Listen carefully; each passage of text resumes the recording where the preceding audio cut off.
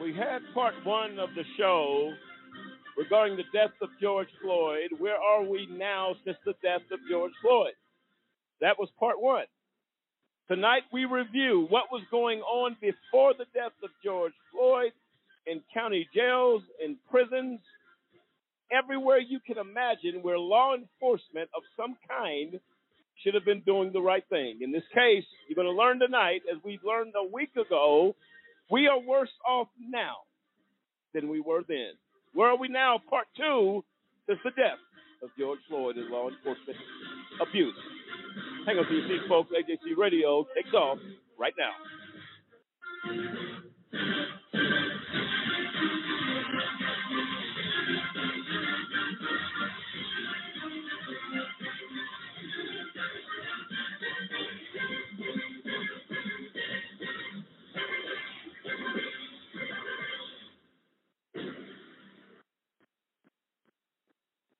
And there you have it. I'm Lamar Banks, along with David Banks, Demetrius Harper, Kendrick Barnes, Dave Zappolo, Samson Riddle, William Williams, Quentin Stewart, Dennis Merritt, and Tanique Wright, and the entire AJC Radio team, as tonight we deal with a really difficult discussion, but one that has to happen.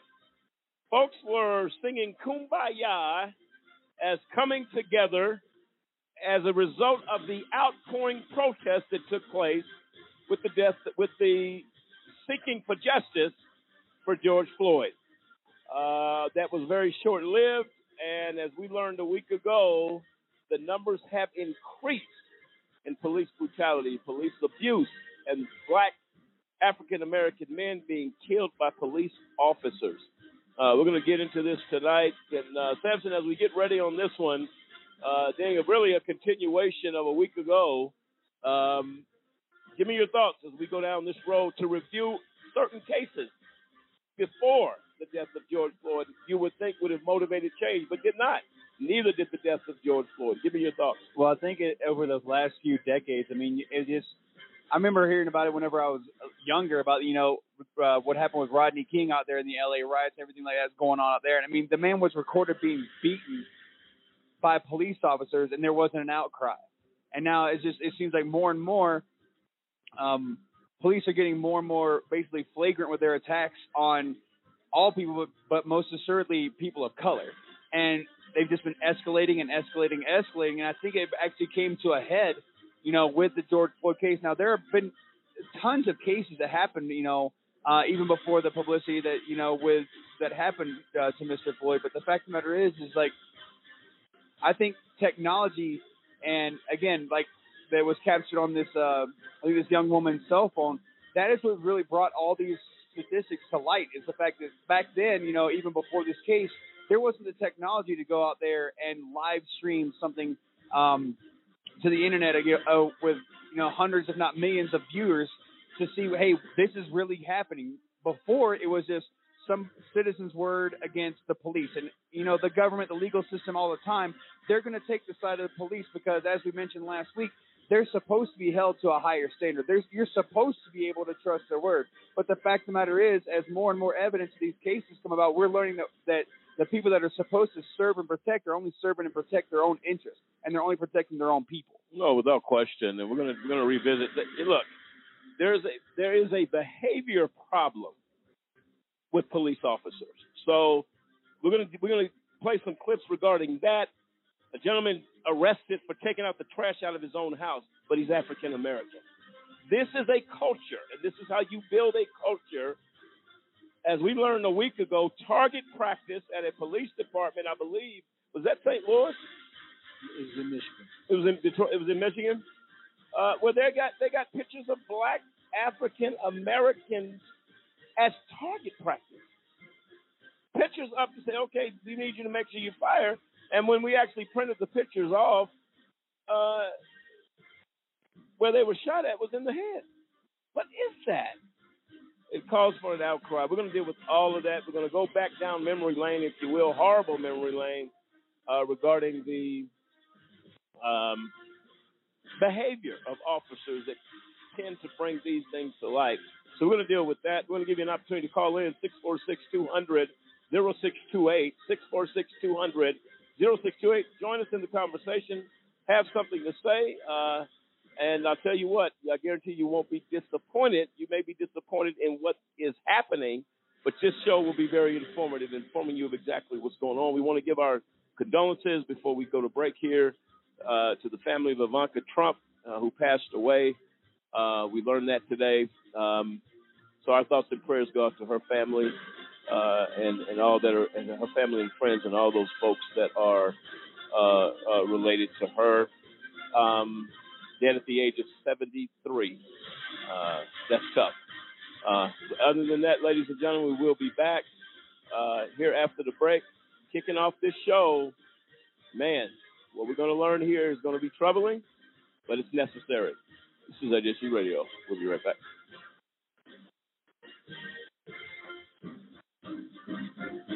For a kid whose mom or dad is in prison, life is tough. Now, add a wrongful conviction to that, life just got a little bit tougher. Trying to explain to friends why mom or dad is not at the school play or at the ball game is something that no kid should ever be faced with, especially if mom or dad is innocent. Ladies and gentlemen, get involved today to stop the epidemic of wrongful convictions. By remembering a Just Cause with a monthly, annual, or one-time donation, you can help in the fight against wrongful convictions. Call a Just Cause today, 1-855-529-4252.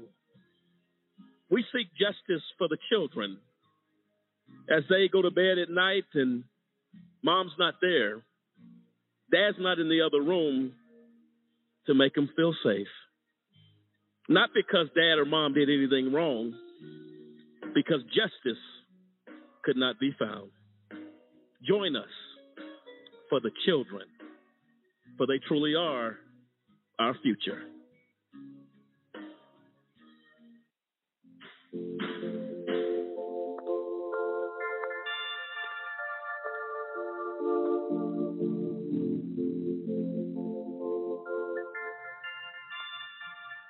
You can't sit here. Don't add her to the chain. It was just a joke. We're not friends. Why are you talking to me? You started it. It's so gross. Loser. Weirdo. I've said and done things before that I'm not proud of. Just as I've been hurt by others. The thing is, this is not who I am. And it's definitely not who I want to be. I don't want to be cruel. I don't want to spread gossip. I don't want to be a body shaver. I don't want to exclude anyone. I don't want to make anyone feel lonely, left out, hurt. We have the power to be more. We can create a kinder world. It's not that hard. We just need to stop. Take a moment and consider others before we speak. And before we act. Be more. Be more. Be more. Because I'm 16, I can't drive at night. Because I'm 16, I can't work past 10 o'clock on a school night. Because I'm 16, I can't get a cell phone contract without my parents.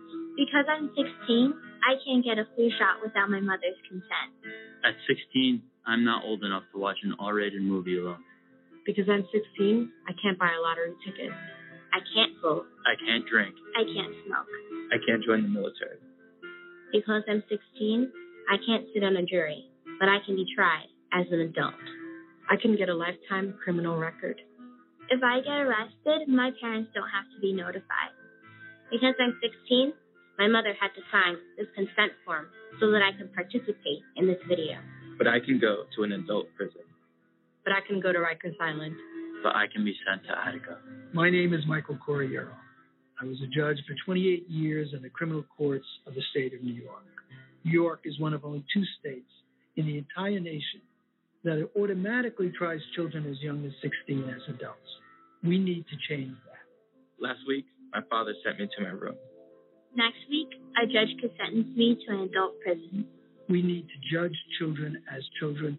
It's time to raise the age of criminal responsibility in New York.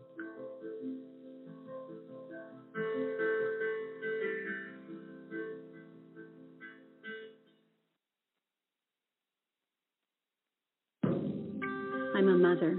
I'm a father. I'm a sister. A registered nurse.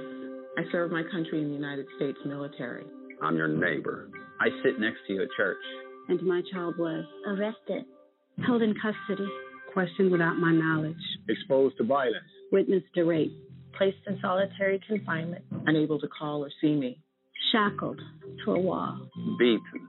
sentenced as an adult at age 17, Sentenced as an adult at age 16. Sentenced as an adult at age 15. we felt lost, Isolated. Ostracized. misjudged, Terrified. and in the absence of all hope, my child took his own life. And then I found the Alliance for Youth Justice. They gave me the support and resources to get through one of the most difficult times in my life. Now I know I'm not alone. And neither are you. now we have a voice. Now We have power. In numbers. In numbers, in numbers, We can make a difference. There are approximately 2 million children in the juvenile and criminal justice system in this country. These are the faces of those families. If you are the family member of a child who has been in the justice system, or if you are someone who supports this movement and is ready to make a difference, visit the Campaign for Youth Justice at www.campaignforyouthjustice.org. Good morning, students, and welcome to Career Day. I hope you're excited to hear about all the great things you can do when you grow up. Hi everyone, I'm Emily. I'm super excited to introduce my dad because he's my hero. When I was little, my dad was away a lot, but I was okay with that because he was doing this really important work driving ambulances in Iraq. Now he's at home, which is great for me because I get to see him every day now. And he's still the biggest hero I know because he tells all the ambulances and the fire engines where to go and rescue people when there's an emergency. I'm so proud of him. He's awesome. He's my dad. If your service-connected disability prevents you from continuing in your civilian career, Voc Rehab offers counseling, training with a living allowance, education, and other services to help prepare you for your next mission.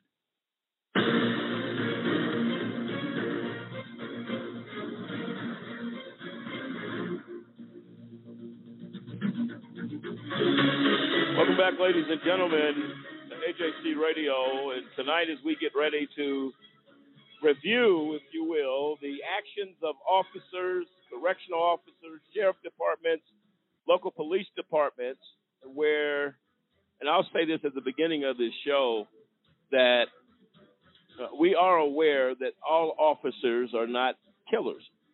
We are aware that all officers don't agree with the actions of corrupt officers. And so let me say that we thank you for your service out the gate, for those that honor the badge that they wear on their chest. So please know that. But we're forced to deal with issues and facts regarding the killing and the violence that is coming from police departments, sheriff departments, every law enforcement agency in this country. It is our job as advocates to address those issues. We're going to do just that.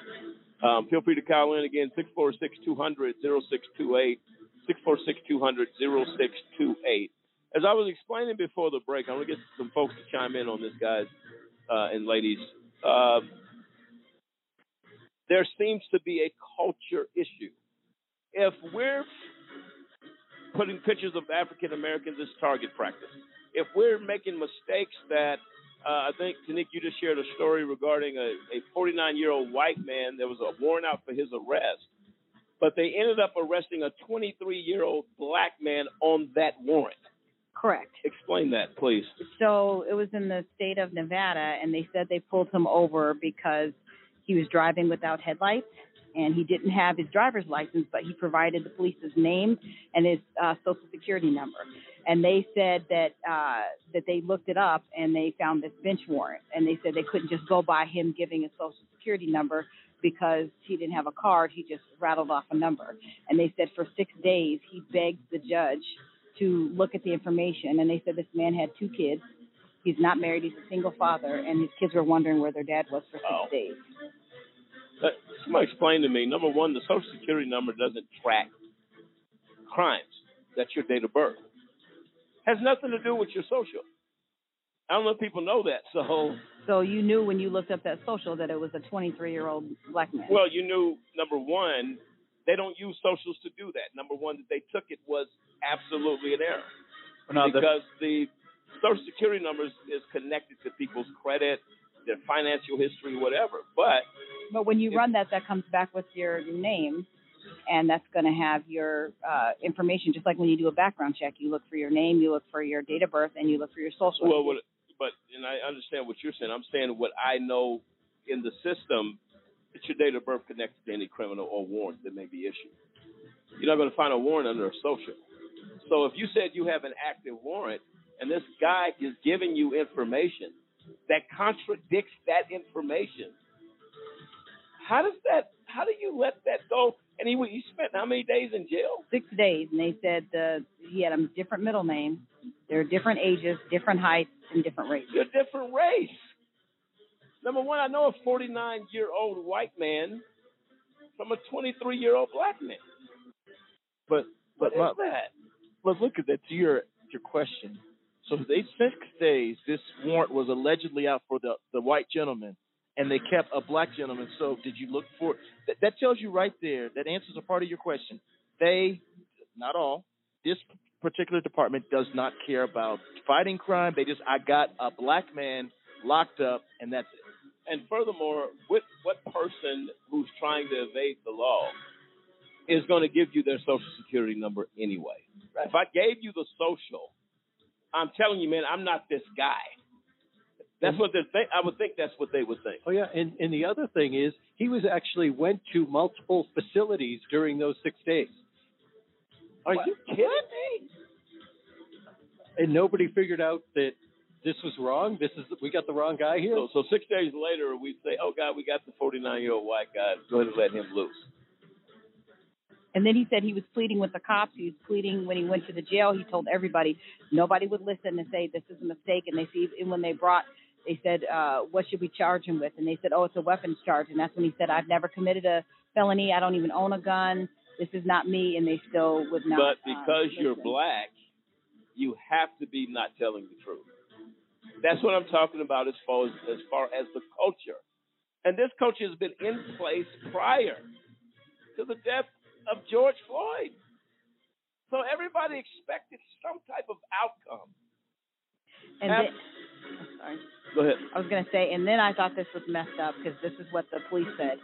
Well, Shane Brown, the black Shane Brown, was driving an unregistered vehicle with a suspended driver's license and did have a warrant for contempt of court.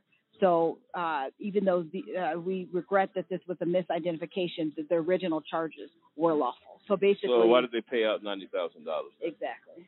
But this is what they always do when they do something wrong to a black male. Then they come, like when the shooting. Oh well, we believe he was selling drugs. They always try to come up with something bad to make it look like, well, this is justification for our action. Well, at the end of the day, you made an error here. There's a difference from being in contempt of court for failure to appear. An FTA, then it was failure to pay. He owed on some tickets. I'm not surprised. I'm really not. Kendrick, you go. I mean, it's still not a reason to go to jail or just not pay anything. But again, this is a culture. Exactly right. In the law enforcement and in our country. So cultures don't change that quick. Or there's some cultures that don't change. It's hard to change a culture. Because that's an identity of a people. Yep. So as long as police officers think they're a separate entity inside of a country, it's going to be hard for us to change that culture of, hey, you have to start treating people more as equal citizens, not as we're overseeing to make sure you're doing everything that we're saying that you're supposed to. So the question is, what do we have protests for if culture is impossible to penetrate? Which I agree with you. Because it continues. If culture could change, the death of George Floyd would have changed culture. If you have any poster child for a culture change, it would have changed then based upon the outcry of what happened to this man. But I think too it should have been a more unified message on what needs to change, because when you do make statements to say defund the police, that kind of shocks people. What they're really trying to say is, let's change how we look at policing. That message kind of got lost or got hijacked when they put that title on it, defund the police. They're not saying get, because some people are saying, you want to get rid of police. No, that's not what they're saying. What they were saying was, let's take some of these resources, like, for instance, if you're going to go, there's a mental health issue. Why are we calling the police to do mental health? They're not mental health professionals. But in George Floyd's case, if we'd have thought more about, we need to change the culture of policing so that you don't need to have armed police officers come to get die for $20. That should have been like a citation. Well, here's the difference. Here's the problem with that. Is that at the end of the day, you heard the cry from both sides. The people that are saying defund the police, you know why they're saying that? They're tired. Go to the core of the problem. The core is, what are we paying law enforcement for if they have become a killing mafia machine to African Americans? Defund them then. Now, I don't agree with the actual defunding of police, but what you're hearing from people when they're saying that, you're hearing the frustration.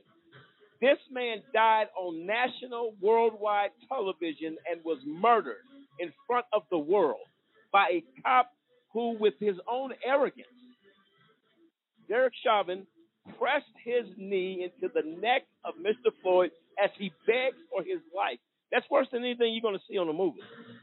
This is reality. So what you have, I agree with you with that defund the police. People are like, oh, wait, they saying get rid of the cops. Wait a minute. If people would stop and listen to the cry of the protesters, they don't know any better. They just know this black man just died on TV, and a cop killed him for no reason, as he begged for his life and called for his mama. That's all that's going to be stuck with me as a citizen. I may not have the proper terminology, but what you know is that what you did was wrong. And then when you have habitual behavior of officers of doing this and killing people, Breonna Taylor, we're going to hear about her here shortly. You walk in and kill her boyfriend. Did the boyfriend die? You kill him dead. You leave her on the floor. Breonna Taylor, No. He got arrested. Remember? He didn't die. He didn't die. He shot at the police because they didn't identify who they were. Right. That's what I mean. He did get arrested. He got arrested, but she died. And all they were trying to do was say, man, somebody's coming in my house in the middle of the night. You're kicking my door. Man, that could be a cop or an intruder. I don't know. So what was the gentleman supposed to do? He has a right to protect himself and his right to protect Breonna Taylor. He had a right to do that. But the bad part is, after she died, they gave her mother the runaround. Would not even tell her where the body was or what had happened or what she heard. You got a mother on the end of the phone hearing gunshots. Is that correct? Because I think she tried to dial the mother immediately when this altercation took place. So we actually interviewed Miss Taylor. So you got a mother saying, "What's going on? What's happening here?" And you still give her the runaround about your daughter or whoever this young lady has been killed. That kind of goes back to the culture. They don't care.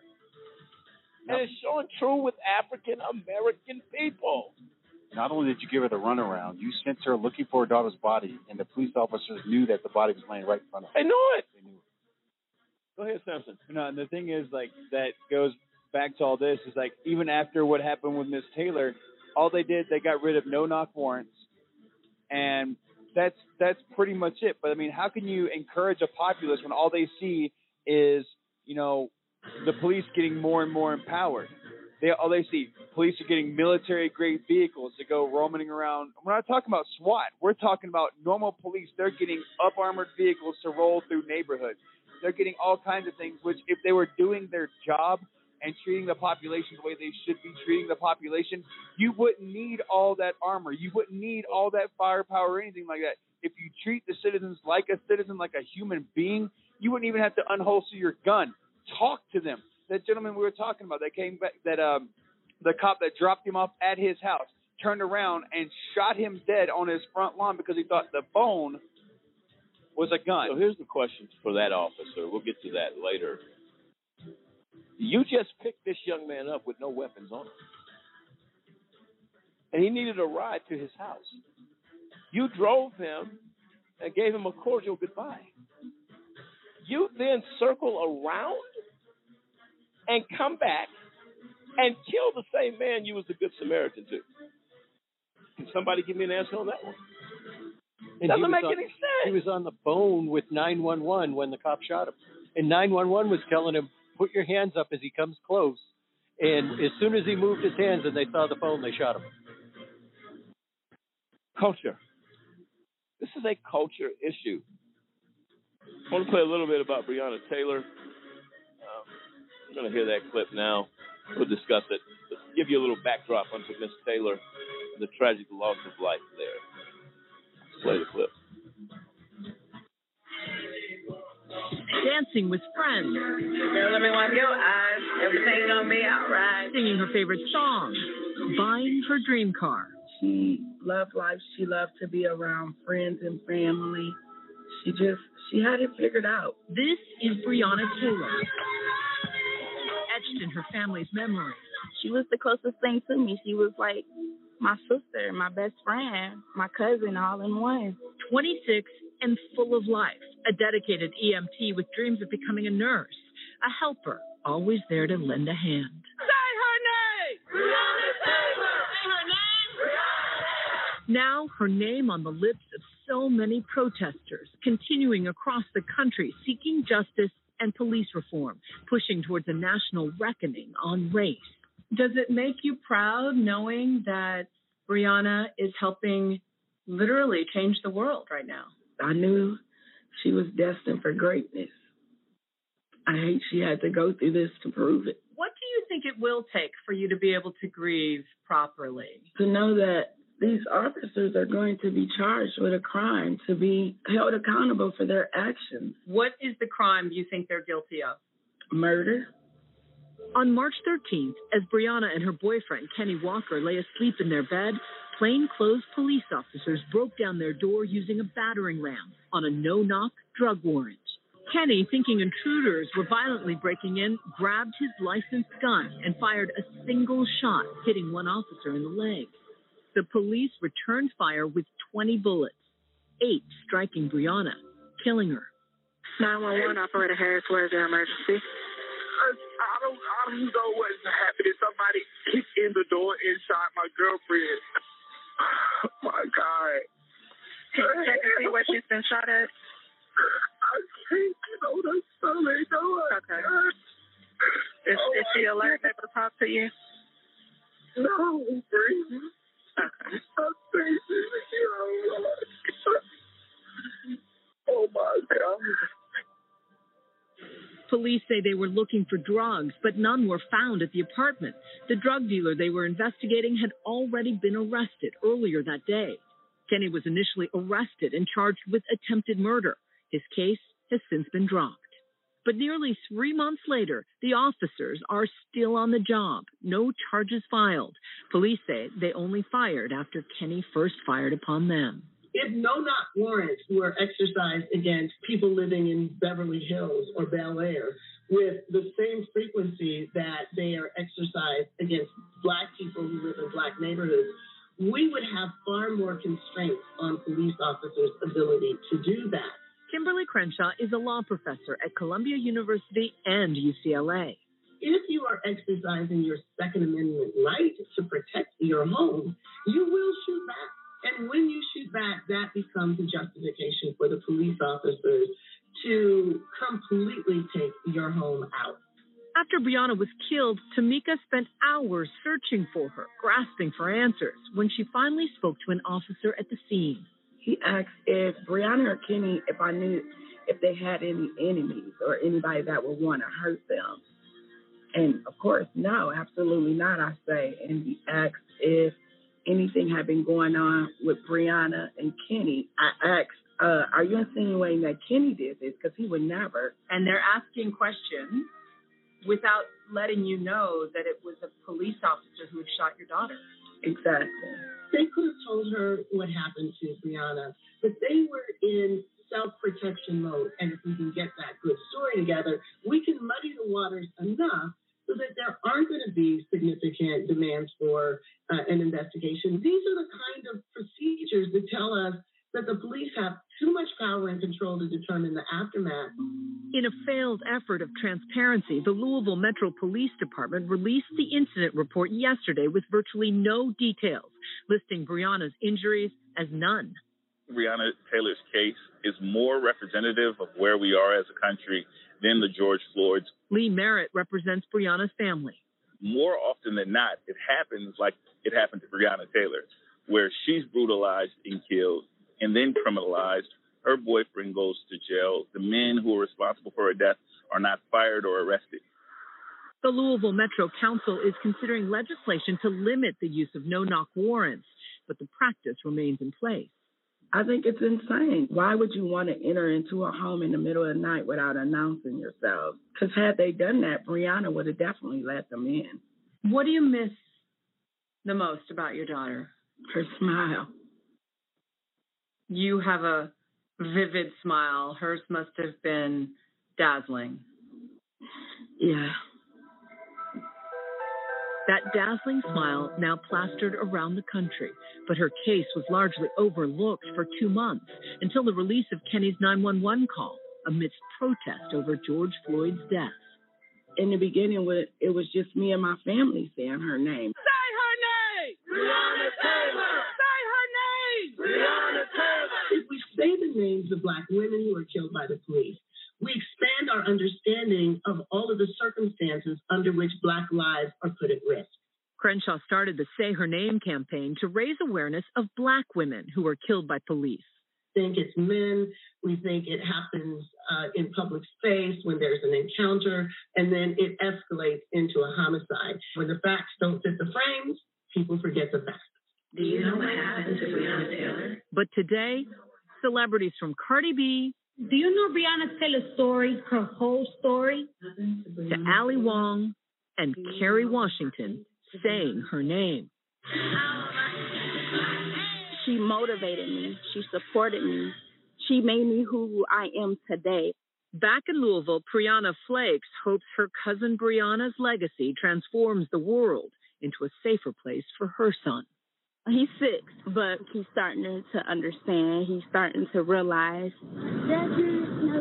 What? We need to let the world know that we as Black people are tired. We are tired. Since losing her daughter, Tamika Palmer has been fighting for what's now known as Breonna's Law, the ban of no-knock warrants that allow officers to forcibly enter homes. No family should ever have to go through this. Respect Black women! Respect Black women! It's bigger than Breonna now, to just have all these different people, these different walks of life come together and want the same thing. It's amazing.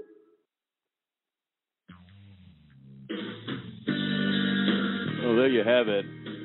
Unbelievable.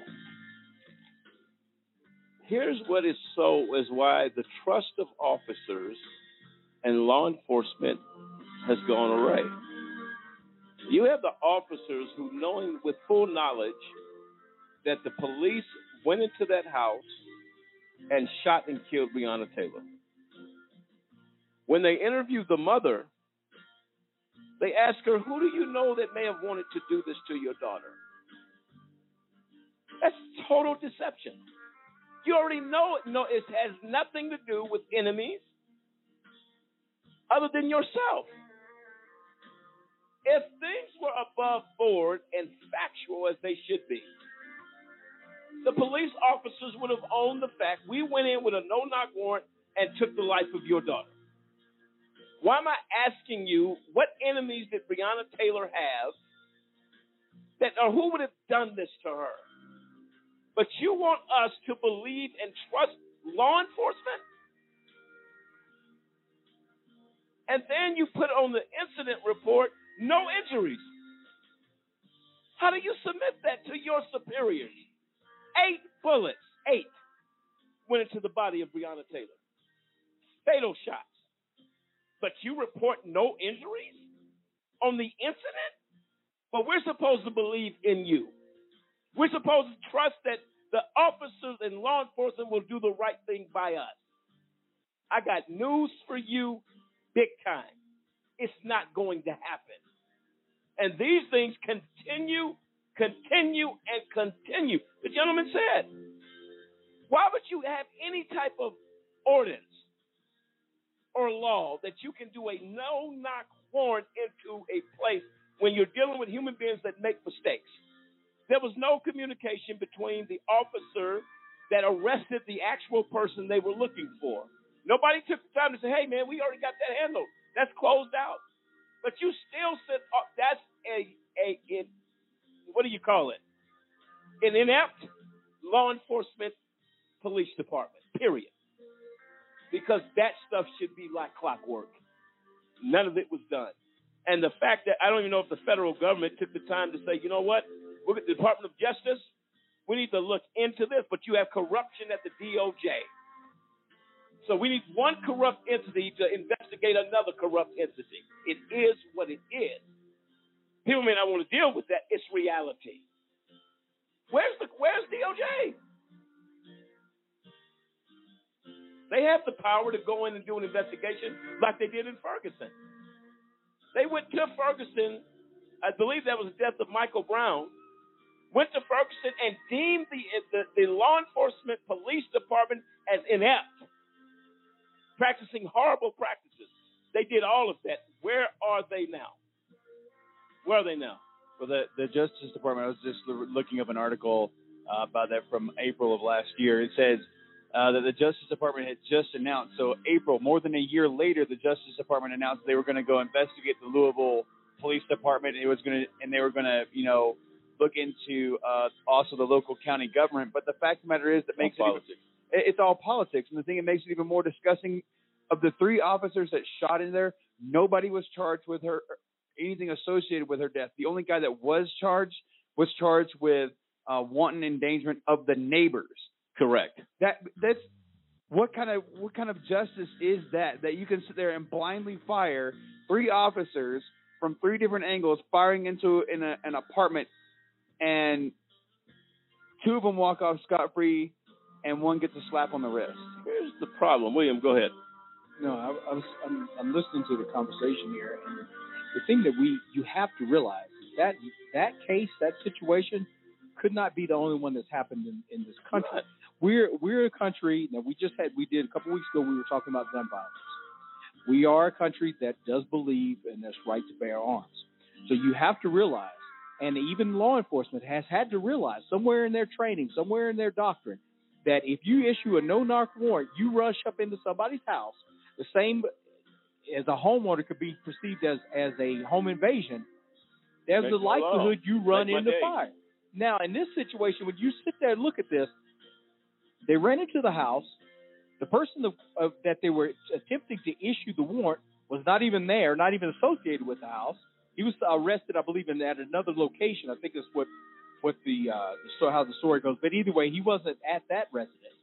She actually is fired on. 20 shots were fired. She was wounded 8 times, died on the scene. And to Samson's point, so neither one of the people that were in the residence were involved on the warrant.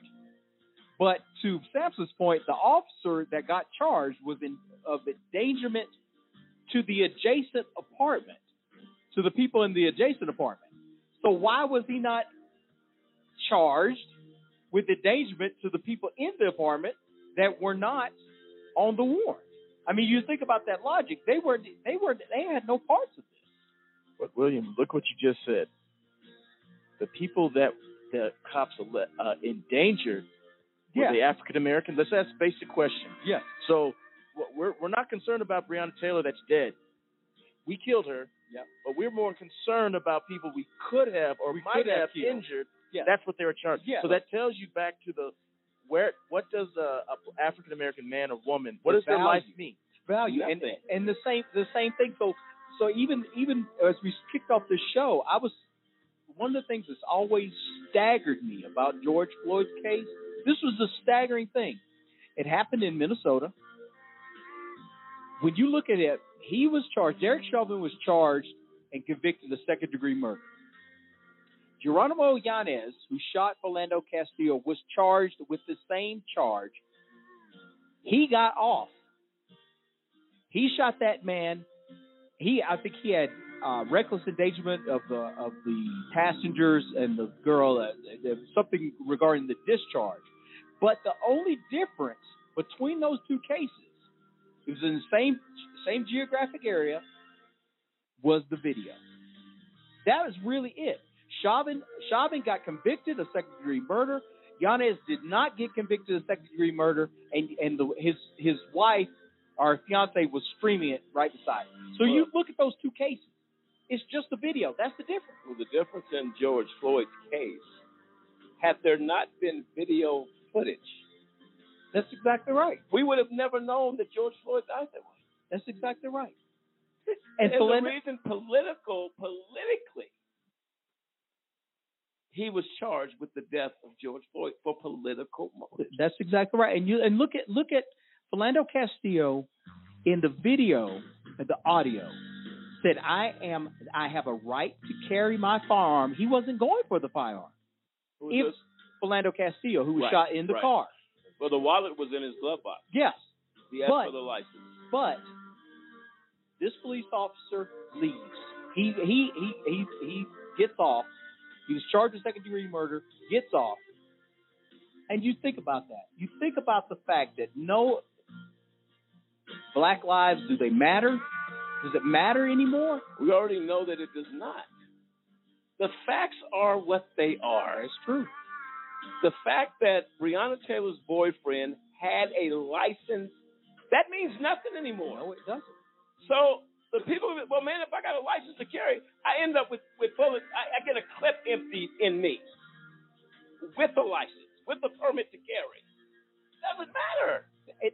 And the thing that really gets me about that, neither one of them were involved on the warrant. Were involved in the warrant itself, as far as the persons of interest that they were there to serve the warrant on. No. David? Yeah, I think the process is somewhat more fundamental. They give, almost in a class-like system, they give police are in a different class, and they're always given the benefit of the doubt that they wouldn't do something bad. And they start from that base and that foundation that, well, these are police officers. They're out there trying to protect the public. They wouldn't do anything bad unless they actually perceived something wrong. But when you put it on the average citizen, then they don't get that benefit of the doubt. You're just an average guy. You don't carry a gun, wear a badge, and don the uniform. So you're given a more cynical look that you would do something wrong.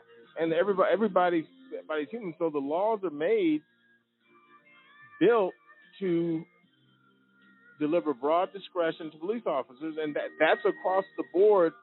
They give broad discretion in the prisons. They give broad discretion with police officers to make decisions. So as long as Congress and state legislatures continue to create laws that really benefit police and not the citizen, these things are going to continue to happen. And so everybody looks at the lens. Police officers, they're here to protect and serve. These are good people. They're a police officer. They're automatically a good person because they're a police officer. Police officer good, black citizen bad, and everything starts being viewed through that lens every time one of these incidents happens. No, I agree with that. Dennis, your thoughts? Yes, I was thinking too as I was looking over some different articles on, how police officers are, and again, we're not here to bash all police officers, but it's always this culture like you was talking about, Lamont, in which, whenever something happens where a death of an individual takes place, automatically they start to vilify that individual. If he's black. If he's black. Yeah, they try to make it look as though we're justified, even though, yeah, we made a mistake, but look what this guy did. He deserves to die almost. And that's sad to say, but it looks like that's what the police department, they always do. We're going to vilify you, and then we're going to show the community that, hey, yeah, we might have made a mistake, but look at this guy. He's a thief. He's a murderer or whatever. But it boils down to the fact that they have to look good. That's it. Exactly. We have to look good no matter what. We have to protect our image at almost any cost. And then the narrative. I'm sorry. And then if you think about what we were just talking about with Breonna, how they were asking questions. What they were doing was they was putting together their story. That's exactly what they were doing. We got to put this story together so that we don't look like we actually went in a house and killed an innocent woman. Didn't work for them, but you have the Stanford student Rob Turner, who rapes a woman in the back of an alley near a trash dump. You know what the judge said to him? He has a good future ahead of him. Why? Because he attends Stanford? Wow. He raped and violated a woman. I promise you, had that suspect been an African American man on the street near a dumpster, and you raped a white girl, Brian Banks, I got that. But in this case, he'd be under the jail right now. The judge is not going to come and say this guy has a future. But if you would answer it honestly, the culture says, all right, this is a nobody, he's a no good thug. That's the words that be used on the black man, but the white man he's worse than a thug. Because he violated this woman. My question to that, we all get outraged about women being raped, violated, abused. Where was the outrage? There was not much to it.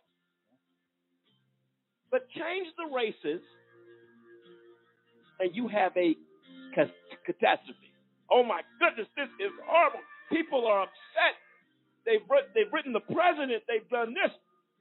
Not for a Stanford student. Swimmer.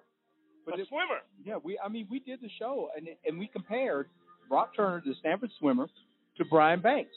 Brian Banks was a young African-American kid, had an up-and-coming future. He was being courted by several Division I football programs. Absolutely.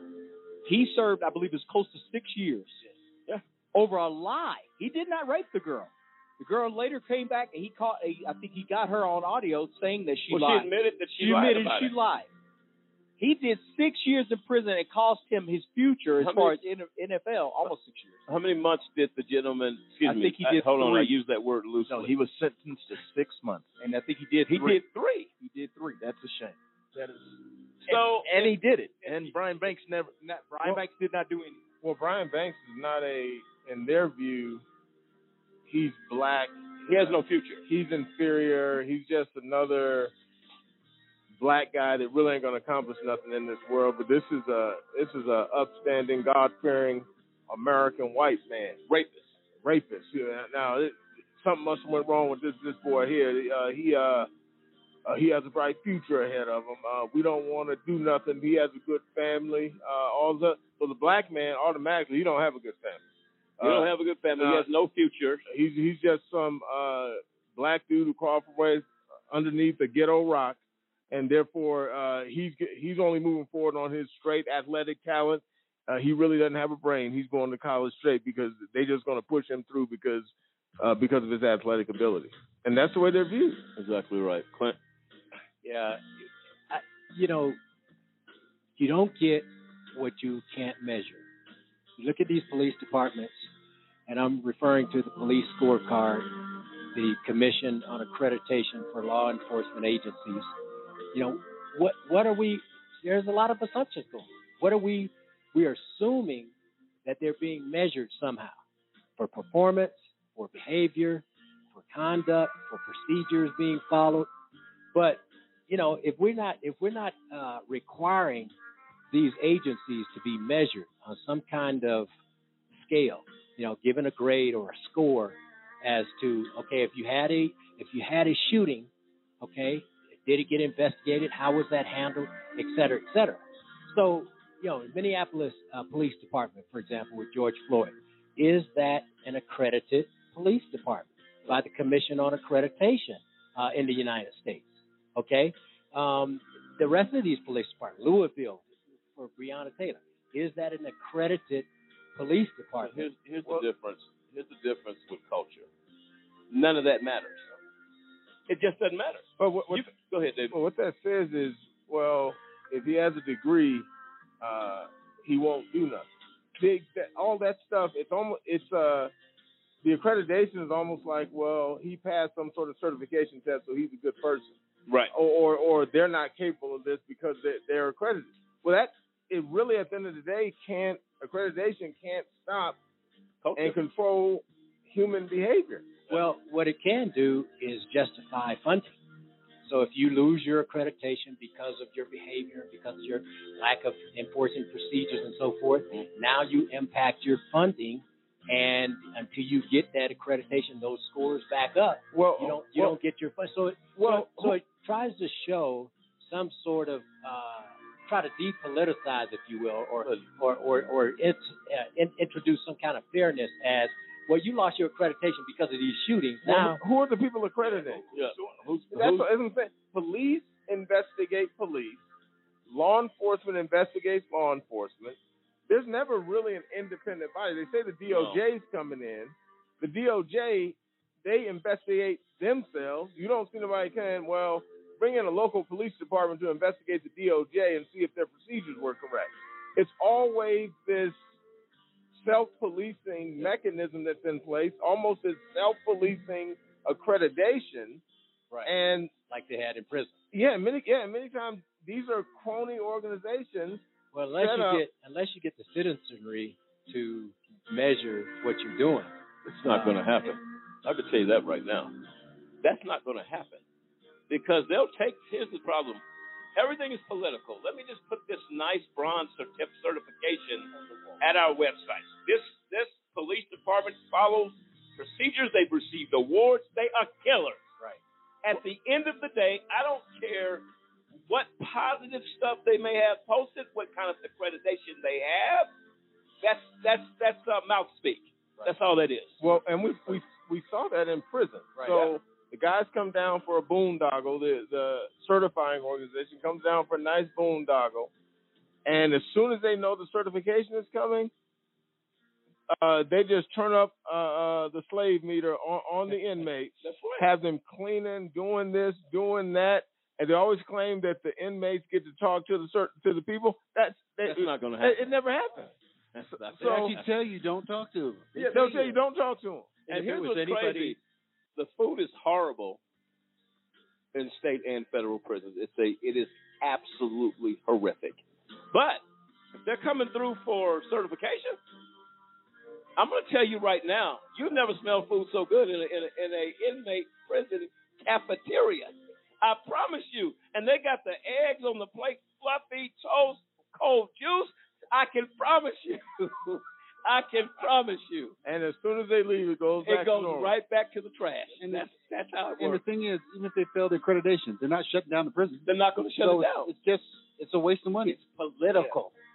Yeah. To say we came through here because the state has guidelines means absolutely nothing. But what they won't do, they won't pop up for an accreditation where the prison is not aware. I promise you, if they pop up, they're in trouble. They're in big trouble. It boils down to what you're seeing, and the public seeing is a front. And a lot of this stuff is just a front. But public don't really know. They don't. Or do they really care? This is just a front. Or just like you say, somebody, they were under oath. People are under oath all the time. Consistently. But look at Breonna Taylor. She gets killed, and they turn this into a no-knock warrant issue. No, this is a larger police brutality issue. Thank you. You don't come in guns a-blazing. Right. The no-knock is just one symptom of the larger problem. But, let's get legislation look like we did something. We stopped no-knock. Exactly. You're still going to get cops killing people on the street. Yes, you are. Whether you kill them in an apartment, a house, a sleeping bag, you're going to continue to kill African Americans. William, coming back on the other side of the break for you. Ladies and gentlemen, I welcome you to dial into this show, 646-200-0628. 646-200-0628. The masking of law enforcement, the false narrative, if you will, of officers that care, and I believe some do. But tonight, AJC Radio deals with those that do not. This is AJC Radio visiting police brutality and abuse after and before the death of George Floyd. This is AJC Radio. We'll be right back. We know you care. Now it's time. Time to change the face of justice. Did you know that minority and youth participation in juries is extremely low to non-existent? The incidence of youth and minority offenders faced with trials have exploded. Youth and minorities are not being represented as they should be. We must represent for people to get fair trials. If you acquire a state ID or driver's license, it allows you to register to vote, and it allows you to become eligible for jury service. If you're 18, a U.S. citizen with a state ID or driver's license, and registered to vote, you're eligible to be called for jury duty. If called and selected, make it your duty to serve. We can't get justice without you. Change the face of justice. Check your local county or state jury service website for further details. Odds of becoming an astronaut, 1 in 13,200,000. Odds of being struck by lightning, 1 in 576,000. Odds of dating a supermodel, 1 in 88,000. Odds of bowling a perfect game, 1 in 11,500. Odds of being trapped in an elevator, 1 in 24,528. Odds of catching a ball at a major league game, 1 in 563. Odds of an injury from shaving, 1 in 6,585. Odds of tripping while texting, 1 in 10. Odds of getting cancer in your lifetime, 1 in 2 men, 1 in 3 women. It's up to us To change the odds for our generation. for the ones we love, for our future. If you don't like the odds, stand up. Stand up to cancer.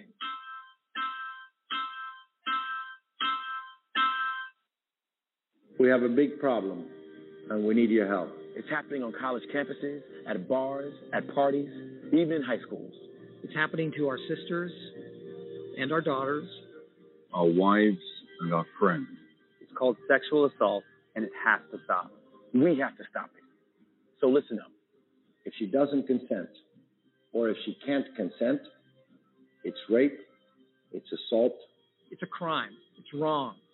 If I saw it happening and I was taught you have to do something about it. If I saw it happening, I speak up. If I saw it happening, I'd never blame her. I'd help her. Because I don't want to be a part of the problem. I want to be a part of the solution. We need all of you to be part of the solution. This is about respect. It's about responsibility. It's up to all of us to put an end to sexual assault. And that starts with you.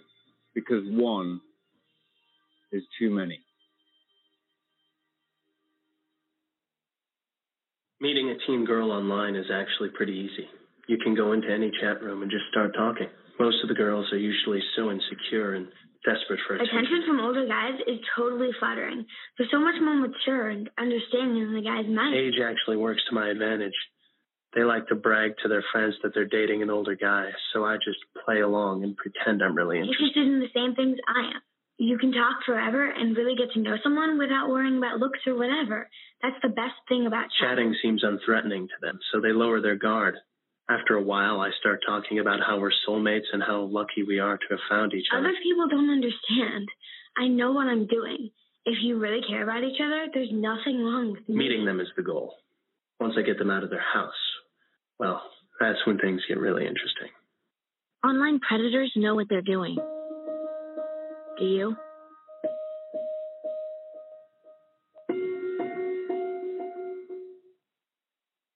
Say goodbye to affordability and say hello to losing control.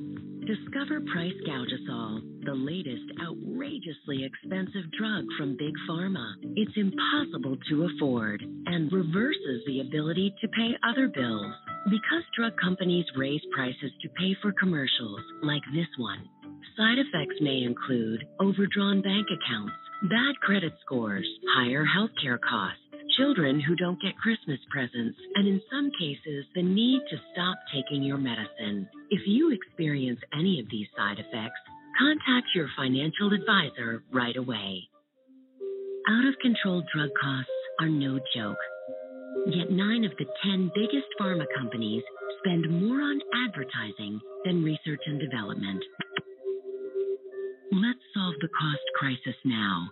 Visit csrxp.org.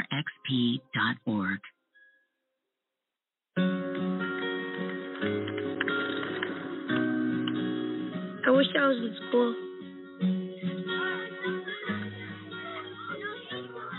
If only I had a math test today. Or a book report to give. I wish I was in school.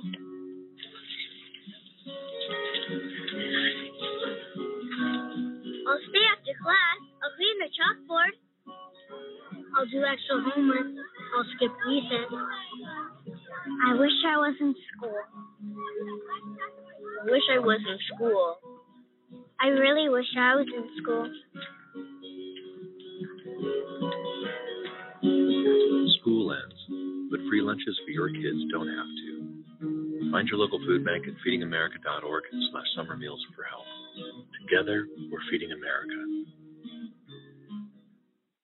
He must have thrown 1,000 pitches teaching him to hit a home run. Spent countless Saturdays running routes so he could learn to hit an open receiver. Endless afternoons teaching him how to hit the three-pointer. But how much time have you spent teaching him? Teaching boys that all violence against women is wrong is one of the most important things a man can do. Learn how to start the conversation at teachearly.org. Brought to you by Futures Without Violence and the Ad Council. You can tell a lot about someone by what they spend their money on, their priorities, their concerns, and their motives. Big Pharma says their top priority is research and development. They say that prescription drug costs are so high because they spend so much on research. But the simple truth is 9 out of the 10 biggest pharma companies spend 50% more on advertising than they do on research and development. It's true, tens of billions more. The more they spend, the clearer it becomes. Big Pharma's priorities are more ads, more sales, and higher costs to you. It's time for Big Pharma to get their priorities straight. Americans deserve open and honest prescription drug pricing. Let's solve the cost crisis now. Visit csrxp.org.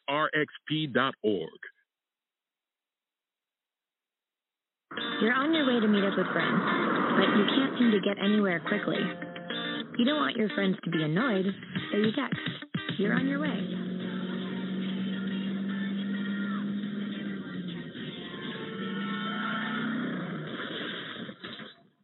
Five seconds is the average time your eyes are off the road while texting while driving. Make sure you get where you're going.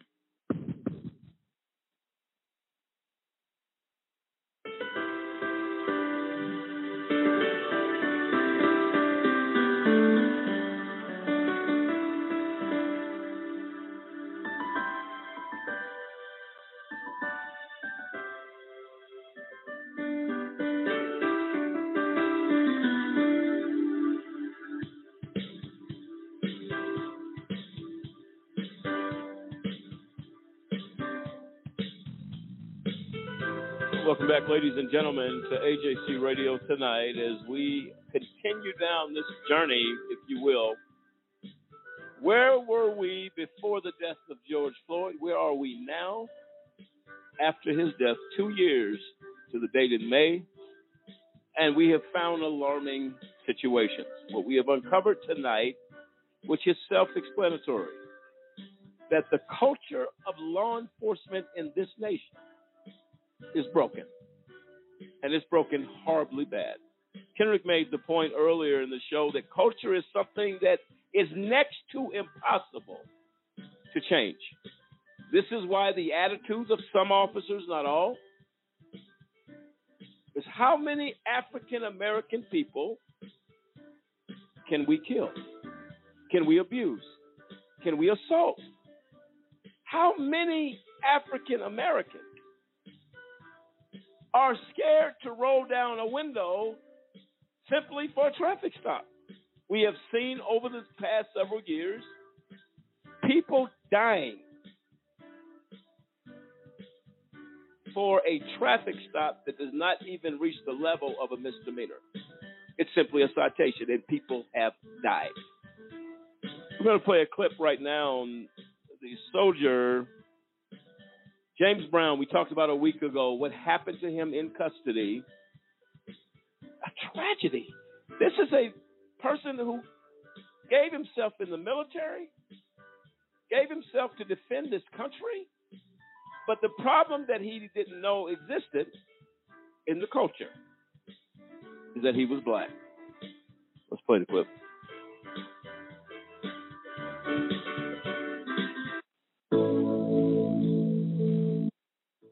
This is Dapu7 sharing with you footage, newly released footage here of the dying moments of an active duty soldier who checked himself into an El Paso jail a few years ago for a DUI. He was supposed to serve 2 days.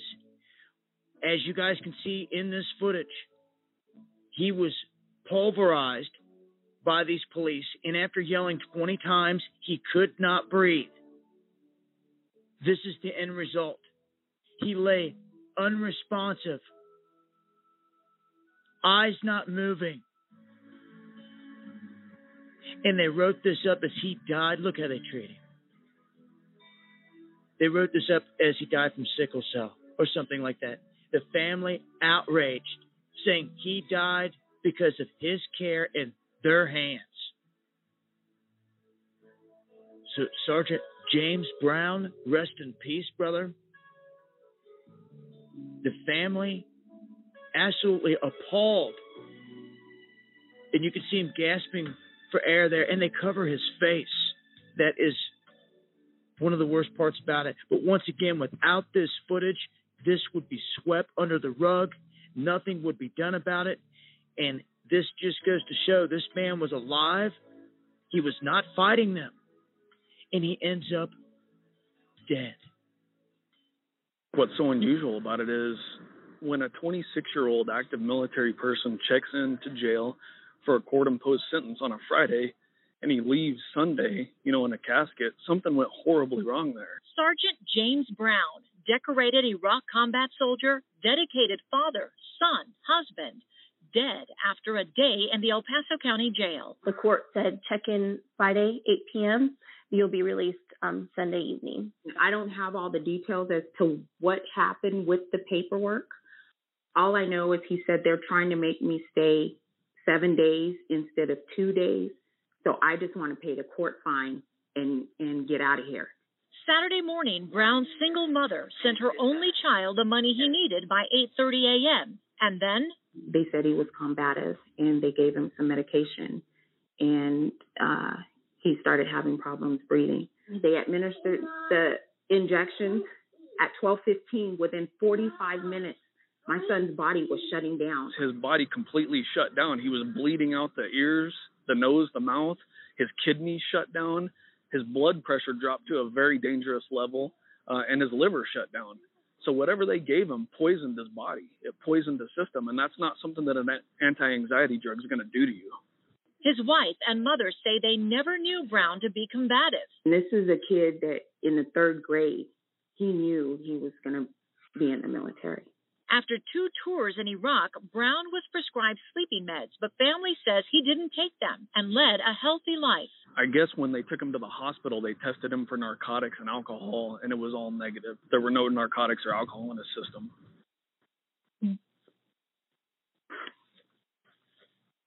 I mean, he served 2 combat tours in Iraq, and he comes home for this. I want to know why. I want to know what happened. He's never been a combative person, and whatever they gave him to control his anxiety, killed him.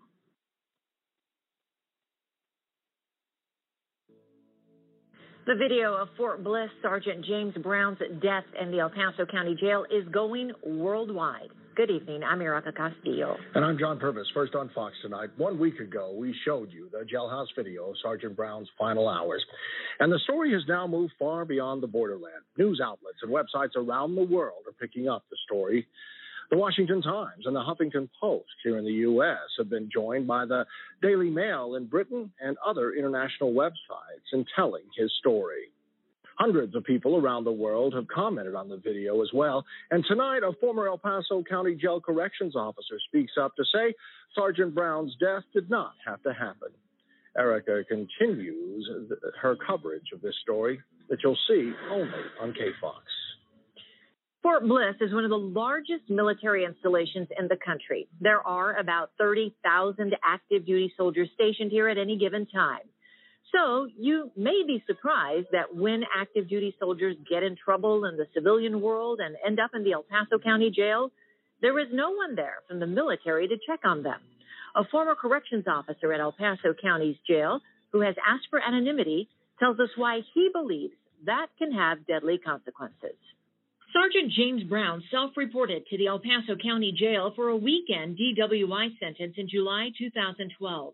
Documents show Sergeant Brown informed the jail upon arrival that he was diagnosed with PTSD. He was a decorated two-time combat veteran in Iraq. Initially, Sergeant Brown was placed in the general population, and it appears he was not coping well. We traveled to Lubbock to interview a then inmate who on that day in July 2012 we verified was in the El Paso County jail cell with James Brown. He claims the inmates were all growing frustrated before Brown was removed.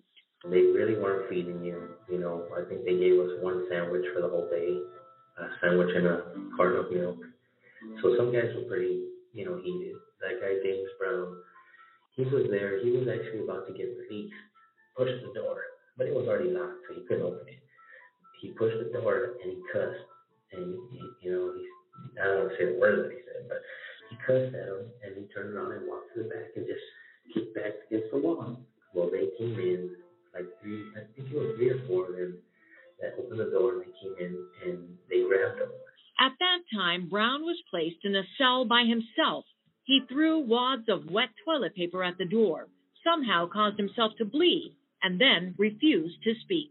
As far as inmates with PTSD and problems of that sort, they're just regular inmates. A former corrections officer at the El Paso County Jail tells KFOX 14 soldiers are never separated from the general population, even when the jail has knowledge they are diagnosed with post-traumatic stress. The protocol is the same. When I was still in the department, everything was the same. Inmates were inmates, whether they were in the military, or the only exception was for some law enforcement, where they can't be where other inmates are at. After viewing the entire raw video of Sergeant Brown's encounter, he believes Brown being in the general population was not where the issue began. It was here. To have told the inmate that we were going to send somebody in there when the inmate was in reality already calm. He was resting or sleeping. I couldn't see him, what he was doing, but he wasn't yelling or kicking the door. It wasn't until he was threatened with violence to give himself up that he reacted. What followed was the extraction team storming his cell and Brown immediately stating he was struggling to breathe. Eventually, his limp body was hoisted up and carried to the infirmary, where Brown was sedated twice by injection and begged for water before collapsing and becoming unresponsive. Shockingly, all pretty standard procedure, according to our source, except for one thing. The reaction of the supervisors on scene should have prompted them to take over the situation and call 911. You just stayed in the same position where they left them, and that's a big red flag. Sadly, though, our source says he is not surprised. He says there is no training at the jail for corrections officers or the extraction team on how to deal with soldiers, much less soldiers diagnosed with post-traumatic stress. He claims they barely get any training of any sort at all. They don't get to practice as much. They practice maybe once a week, twice if they're lucky. And they have to do it, after the shift. He also says there is no psychiatrist and no official military presence at the jail in the event an active duty soldier is incarcerated, something he believes in this case could have made a difference. In the event that they do have somebody there, it would have to be somebody with rank of an officer to be able to control whoever it is that's there. That would create less problems. Fort Bliss, however, disagrees with that assessment. Lieutenant Colonel Lee Peters, who speaks on behalf of Fort Bliss, says that the post does not assign a military liaison to the jail because the percentage of soldiers arrested in El Paso comprises only 1% of the entire number of people arrested in El Paso County each year. Instead, Fort Bliss relies on the El Paso County Jail to inform the post when a detained soldier has been arrested and booked solely for the purpose of reporting procedures. It is unknown if James Brown ever told anyone when he arrived at the jail that he was an active duty soldier. However, it is documented in jail records he informed them of his post-traumatic stress. It's no secret military personnel with post-traumatic stress often experience a host of phobias and at times can react to those situations violently. Besides potential psychological triggers, there may be other issues at stake when a soldier is incarcerated in a civilian jail, given soldiers are considered property of the U.S. federal government. Fort Bliss, however, says it's a matter of jurisdiction. But this former jail guard, who worked for years on the extraction team, says it is a unique problem to cities with military installations that local jails need to address. That hasn't happened yet, and I wish it would. Being a combat disabled veteran myself, I can relate to Mr. Brown's problem. So that's why I decided to vent what I feel. And I think that if the Army personnel or any military personnel comes in and they claim to have PTSD, they should be afforded the opportunity to stay separate from everybody, because just like law enforcement, you know, they serve the community and serve the country, and as such, they should be treated as such. We're waiting to hear from the El Paso County Jail and the sheriff about the protocols there and the training, as well as exactly how many soldiers have been incarcerated there in the last 3 years, how often there is a psychiatrist available at the jail, and what purpose it serves to have soldiers declare they're diagnosed with post-traumatic stress.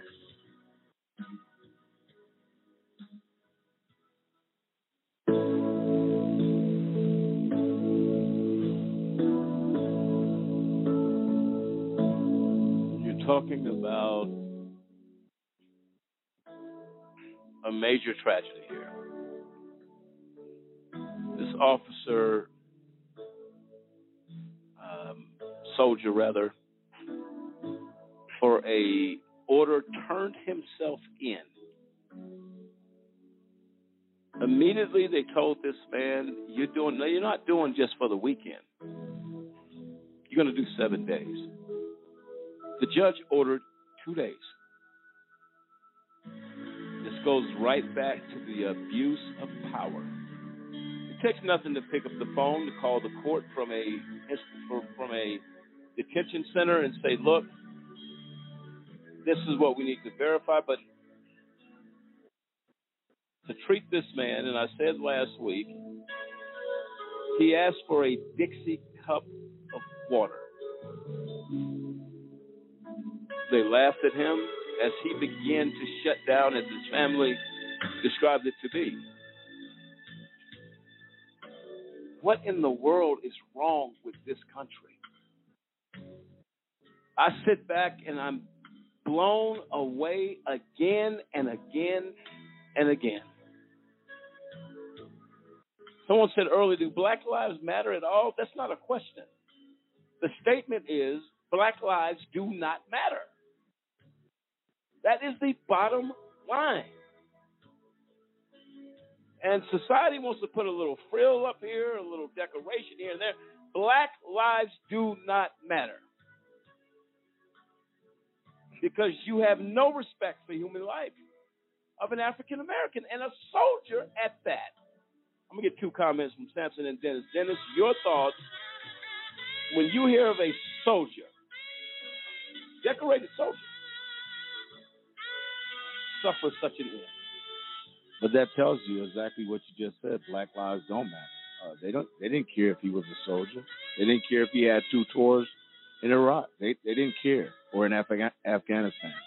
But the way it is just I'm telling you, this society, like you said, the culture.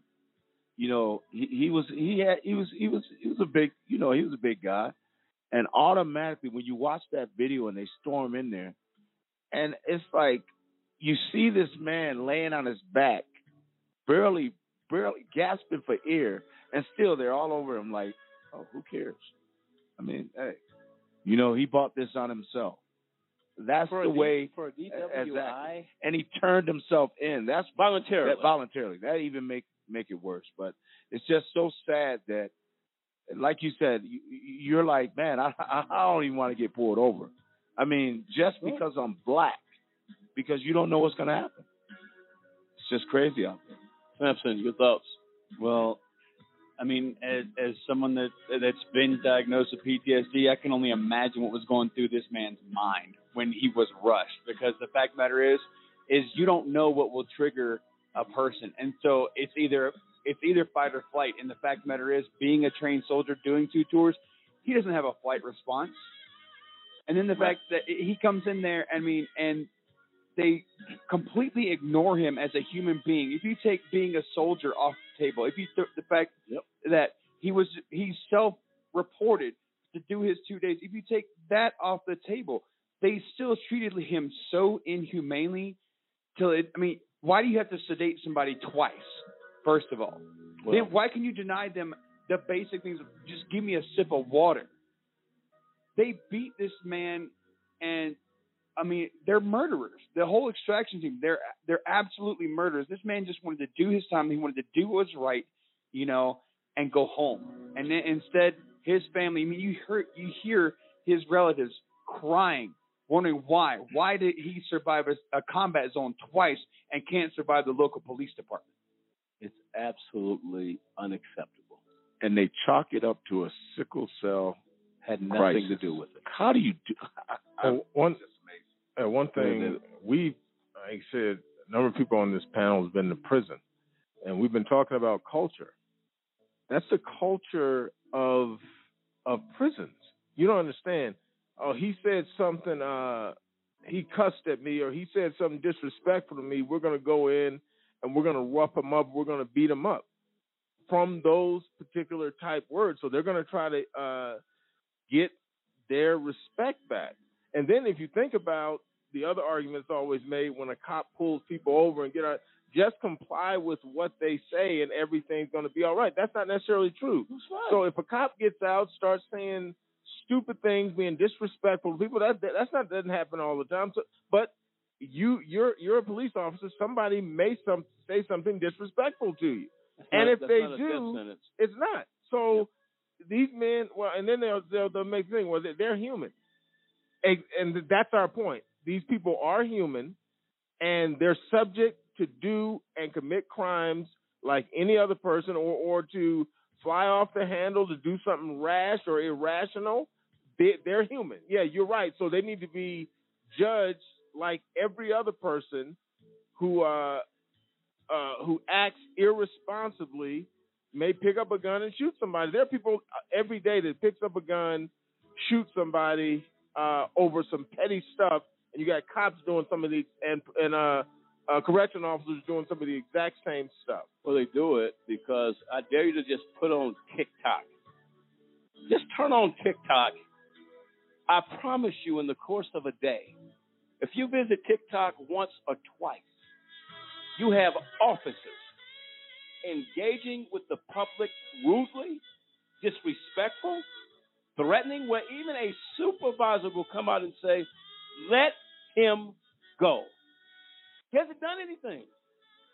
But it's this macho image that I am better, bigger, and stronger than you because I have a gun. Corruption of power. Absolutely. And I'm sitting there sometimes and I just got to go in and comment, man, what are you doing? Why are you bothering this man? You have I believe a officer was stopped and was told to get out of his car. He hadn't done anything. I'm not an officer, but he was a former soldier. But he was a lieutenant or a colonel, one of those two things. Right, I remember that. And on the video, this is another black man that snatches him. I told you to get out the car. And he said, I'm trying to figure out, what did I do? Because get out your car if you want to in this hour. Get out the car. I dare you to yawn, stretch, anything. You may get 8 bullets, warning shots in your back. Well, keep in mind, I just heard on the local radio last week, a guy named Richard Randall. So he's talking about, well, I've been harassed by police, but it's a white radio host. Why don't people just comply? I didn't like complying, but I got out and complied. You're not black. Yeah, and I lived, but some of these people just will not. Well, they still miss the point. If a police officer's treating you like garbage and he's already done an unjustified stop, and you know it's unjustified because we're looking for a white man like we were talking about earlier, your stop is unjustified, and then you expect just blind, say-nothing cooperation from the public. If you pull me over and I haven't done anything, and it's clear I haven't done anything, and you respond with some level of anger and maybe a level of disrespect, and the cop ends up killing you, then half the population comes back and say, why didn't he comply? Well, why did the cop pull him over and start doing what he did to him? That question's never asked. Well, David, there, to your point, though, even in the case of Philando Castillo, he was complying. He was doing what the officer, he said, I'm going to get my ID. And you hear the officer just keep yelling, don't reach for your gun. He wasn't reaching for the gun, but the officer decided to murder him in front of his fiancée and his young child. He emptied his clip. The fiancée is telling him, you told him to give me your license. He goes further to say, I have a weapon, but I am licensed and permitted to carry it. That is what he must do. When you do that, you're still shot to death in your car. The officer panicked. Should have never been in that position. And Philandro was very polite to the officer. He said, I'm just getting my license. But you're getting your license while black. I'm just giving you the paperwork. You're giving me the paperwork while black. And my thing is, what was he supposed to do? Tell him, like, hey, I am reaching for my wallet. I'm going to give him, I mean, what is he supposed to do? But they explained it to him. The fiancé said, you told him. You think this man is reaching for a gun with a 3-year-old in the back seat? Yeah, he was calm, talked respectfully to the officer, told him about the gun, and still got shot.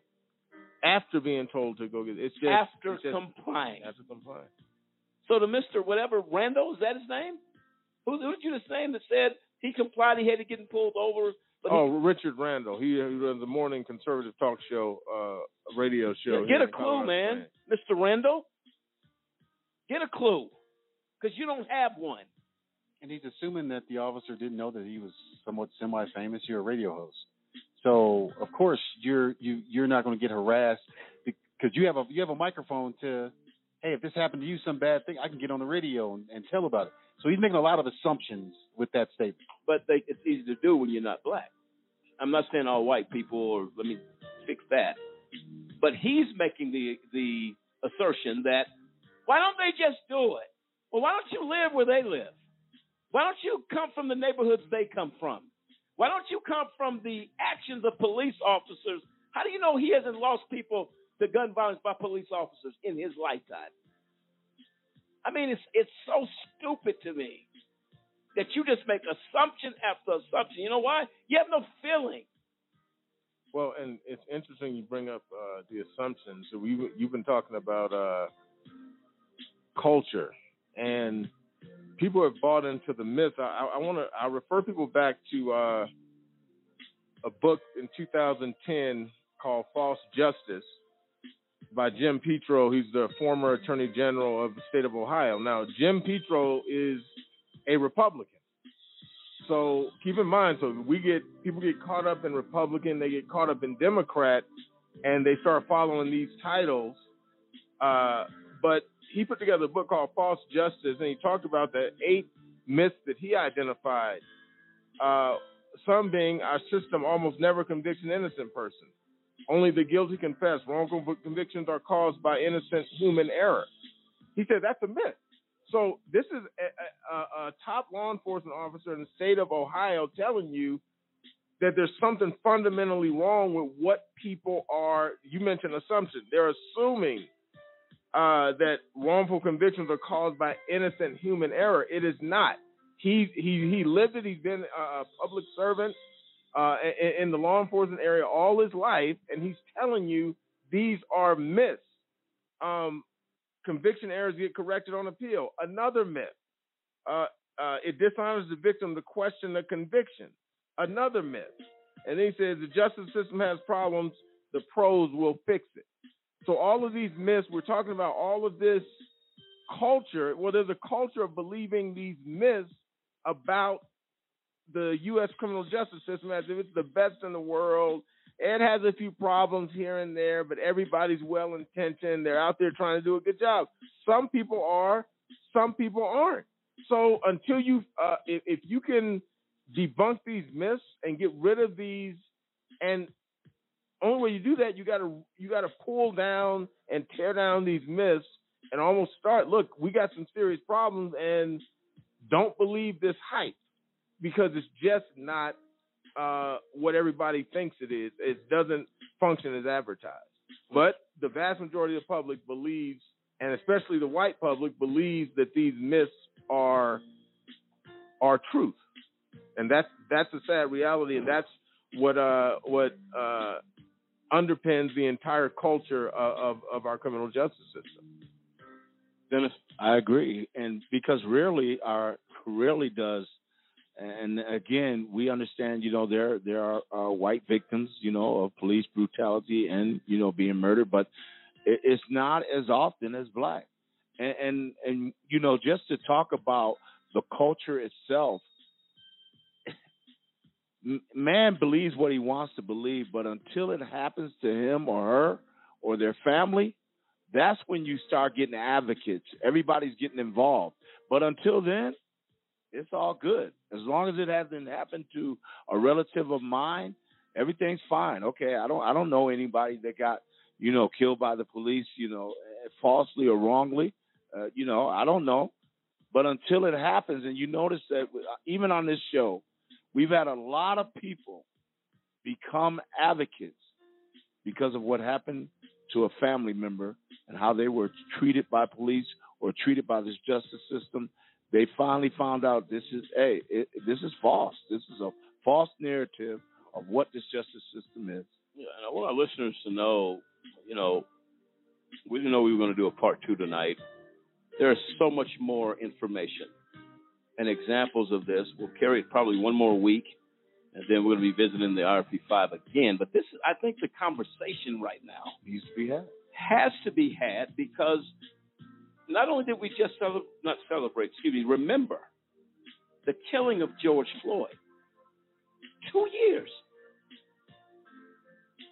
That's 24 calendars.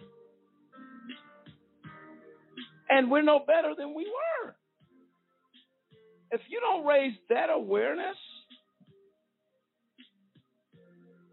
I don't know what to tell you.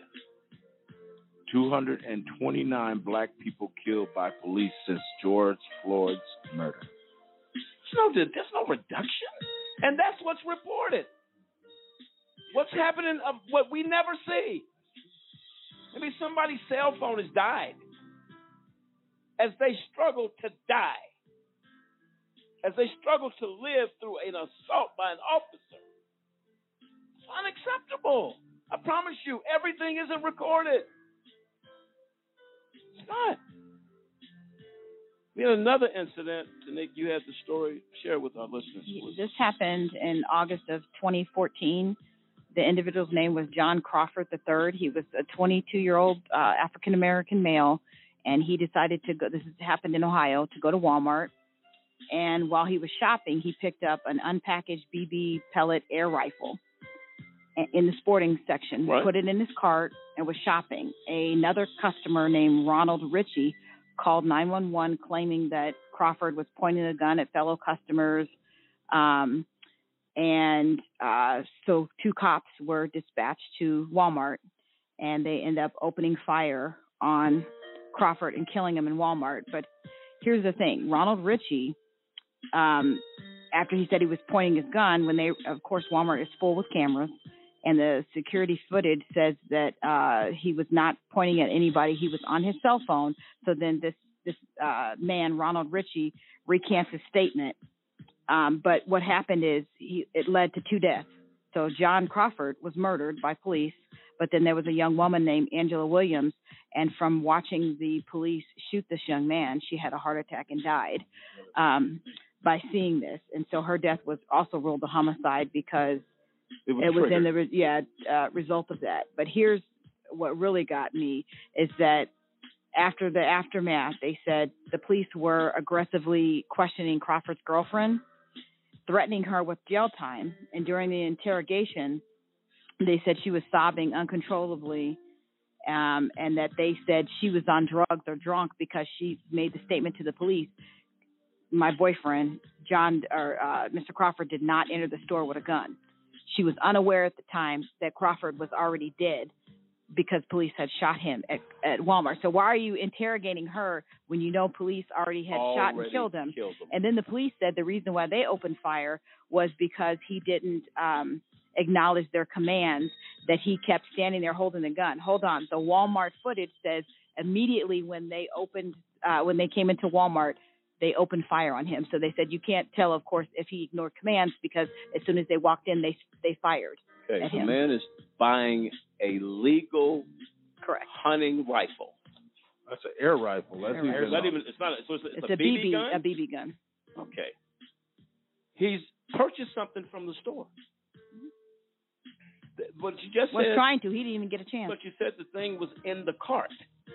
Yeah, the and they said he was on his cell phone. But they said that sometimes he did pick it up. You're looking at your groceries that you bought in his cart, but he's on his cell phone, not pointing it, not doing anything. And then this man that did this didn't even get charged. No, and 2 people are dead because of his outright lie. Yep. So he lied and said because he's black. Correct. He doesn't have the right to go in and buy a BB gun. Correct. Without getting killed in Walmart. And from this story, how I found this story is because a black man who was a veteran said that he is licensed to carry. He said, I'm licensed to carry, and I do not carry my weapon because I am black. Why? And he mentioned this specific case. He said, because you can't even be black and have license to carry, because we have so many things in our society that says you tell the cop I have a gun and you still get shot. So he's like, I'm just going to keep my guns at home and I'm not going to carry them. Well, Philendro is a prime example of someone that said, I have a license to carry.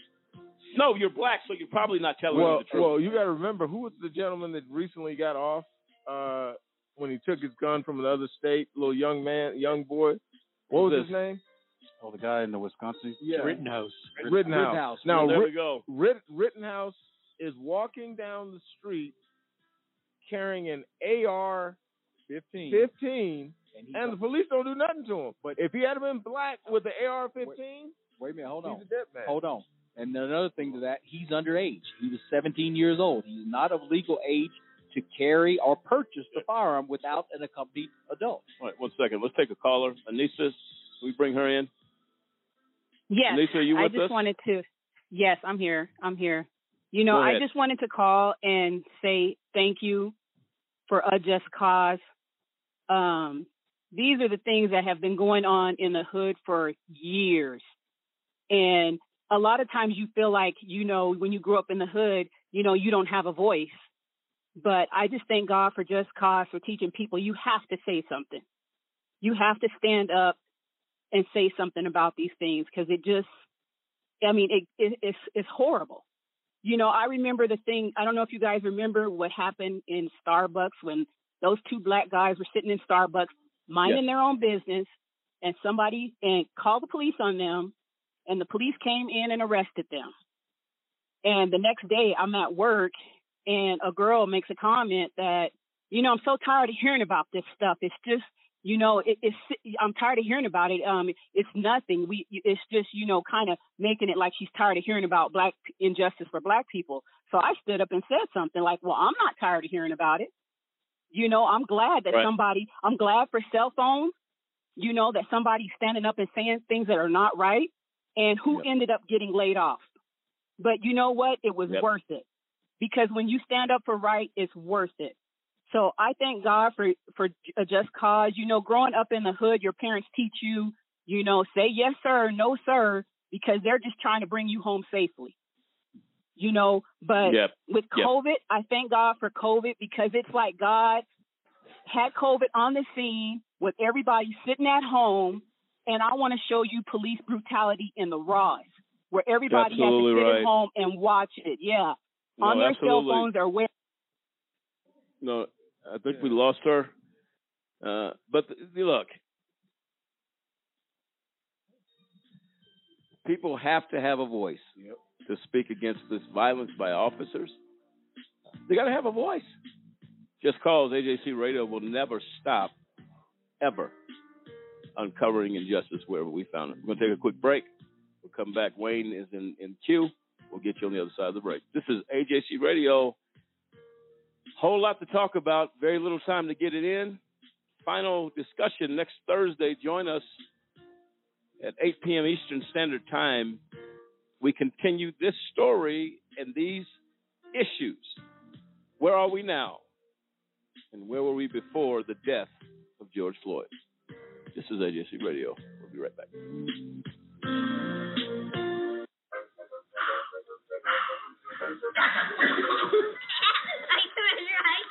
All right, pal. Get ready for the day, buddy. Hey, Dad. Hey, Dad. Do we have a gun? What's that? Do we have a gun? Why do you ask that, kiddo? Can I play with it? No, absolutely not. It's not a toy. You know that. Do I? I bet it looks like one. Yeah, well, it's not. Anyway, I need it to protect you, your sister, and Mom. From what? From bad guys, like on TV. But what about the 8 kids who get shot every day by mistake? Their daddies probably thought they were safe, too. Where'd you hear that? TV. Yeah, well, maybe we don't believe everything we hear on TV. Where do you keep it? It's hidden. I bet it's on the top shelf of the closet, under your sweatshirts. Is it loaded? It's not. I keep the bullets. In the boots with the red laces, and the chest beside the bed. I haven't found them yet, but I'm sure I can. You always told me to be curious. Remember when I found my Christmas gift? I'm a good climber, you know. No, that's not what I meant. Look, I need to be ready if someone breaks in. So what about when it's just me and Mom? You taught me to be brave. I could use a gun to protect her. No, Justin, I promise. I'll teach you how to handle a gun when you're old enough. And what if I don't make it to old enough? I could get bullied and decide it's too much for me. It would be so easy with our gun. Our gun? No, buddy. My gun. But it is our gun. In our home. Happens all the time. I'll make sure that doesn't happen. I'm always here for you. But, Dad, you're not always here. Temperatures, we should reach our normal high, about 82 degrees by this afternoon. Clear skies tonight with a low near 70. Increasing cloudiness tomorrow, sticky and humid with a high of 57.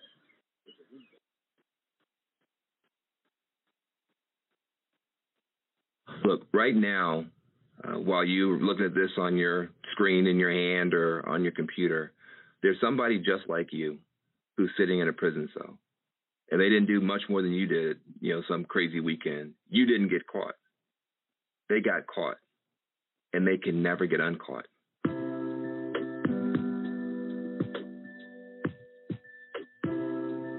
The United States of America is now the #1 incarcerator of human beings in the world, in the history of the world.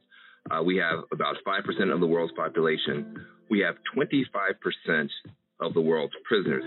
We have more people locked up than China. China, who has 1 billion people, they got fewer prisoners than we do. A lot of times people say, well, if you don't want to do the time, don't do the crime. Really? Have you ever committed a crime? You got people who are doing more drugs on college campuses, in yacht clubs, country clubs. We all know that's going on, but the SWAT team never shows up there. The SWAT team shows up in the housing projects where you have poorer people doing fewer drugs, and those people go to prison. But think about it. What if one of the times when you were breaking the law, when you had something illegal in your pocket, in your car, at your party, the police had kicked in those doors? Would you want to be known for the rest of your life based on what happened that night? That is what is happening to millions of people. If rich folks' kids get in trouble, they go to rehab. Poor folks' kids get in trouble, they go to prison. And you spend $100,000 per year per kid to lock a kid up, when you could have spent a fraction of that and turned them into a NASA scientist, turned them into a fashion icon. When people come home from prison, they're not given the opportunity to start over. You leave a physical prison and you go into a social prison where you can't get a job, you can't get a student loan, you can't rent an apartment. How are people supposed to start over? And what happens to neighborhoods when you take a disproportionate number of people out for minor offenses and you send them back home with no hope and no opportunity? There are no more excuses to have this horrible system continue when there is now finally bipartisan agreement that it is a tragedy to do this.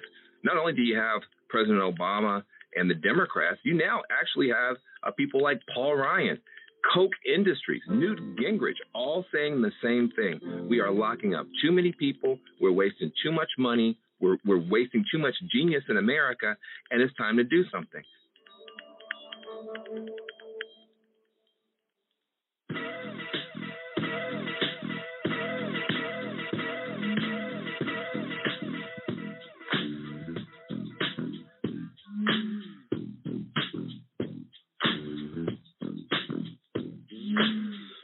Welcome back, ladies and gentlemen, to AJC Radio tonight. As this has been a very difficult show to do, but necessary, that we take a look sincerely into what's going on in this country, and the culture effect with law enforcement is taking the lives of a lot of people, and we have to put it to an end. Some way, somehow, it has to stop. And a lot of people are not aware. They think, well, George Floyd died, we marched, we protested all over the world, things are getting better. They're not. That's the problem, and that's why we have to be the voice to speak out on it, and we will continue to do so. We got a caller in queue, Wayne. All right, Wayne, are you with us? I'm here.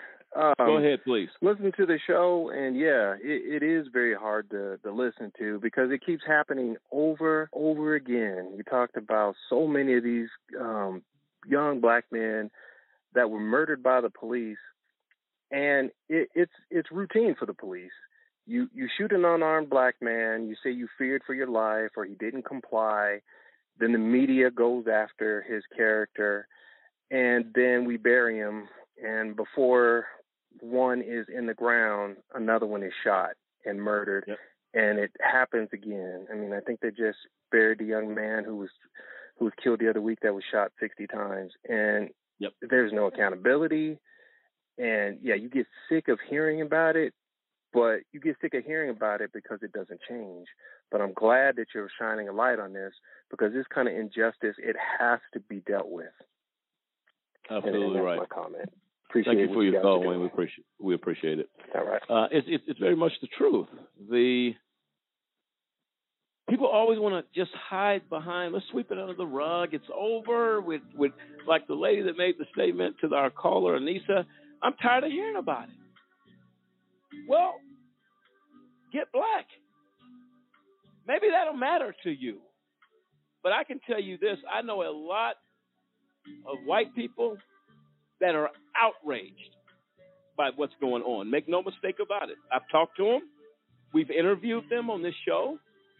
So I'm not putting everybody in one lump. Please do not take it that way. But when people make a comment like that, I'm tired of hearing about it because you're not living it. It's not affecting your life.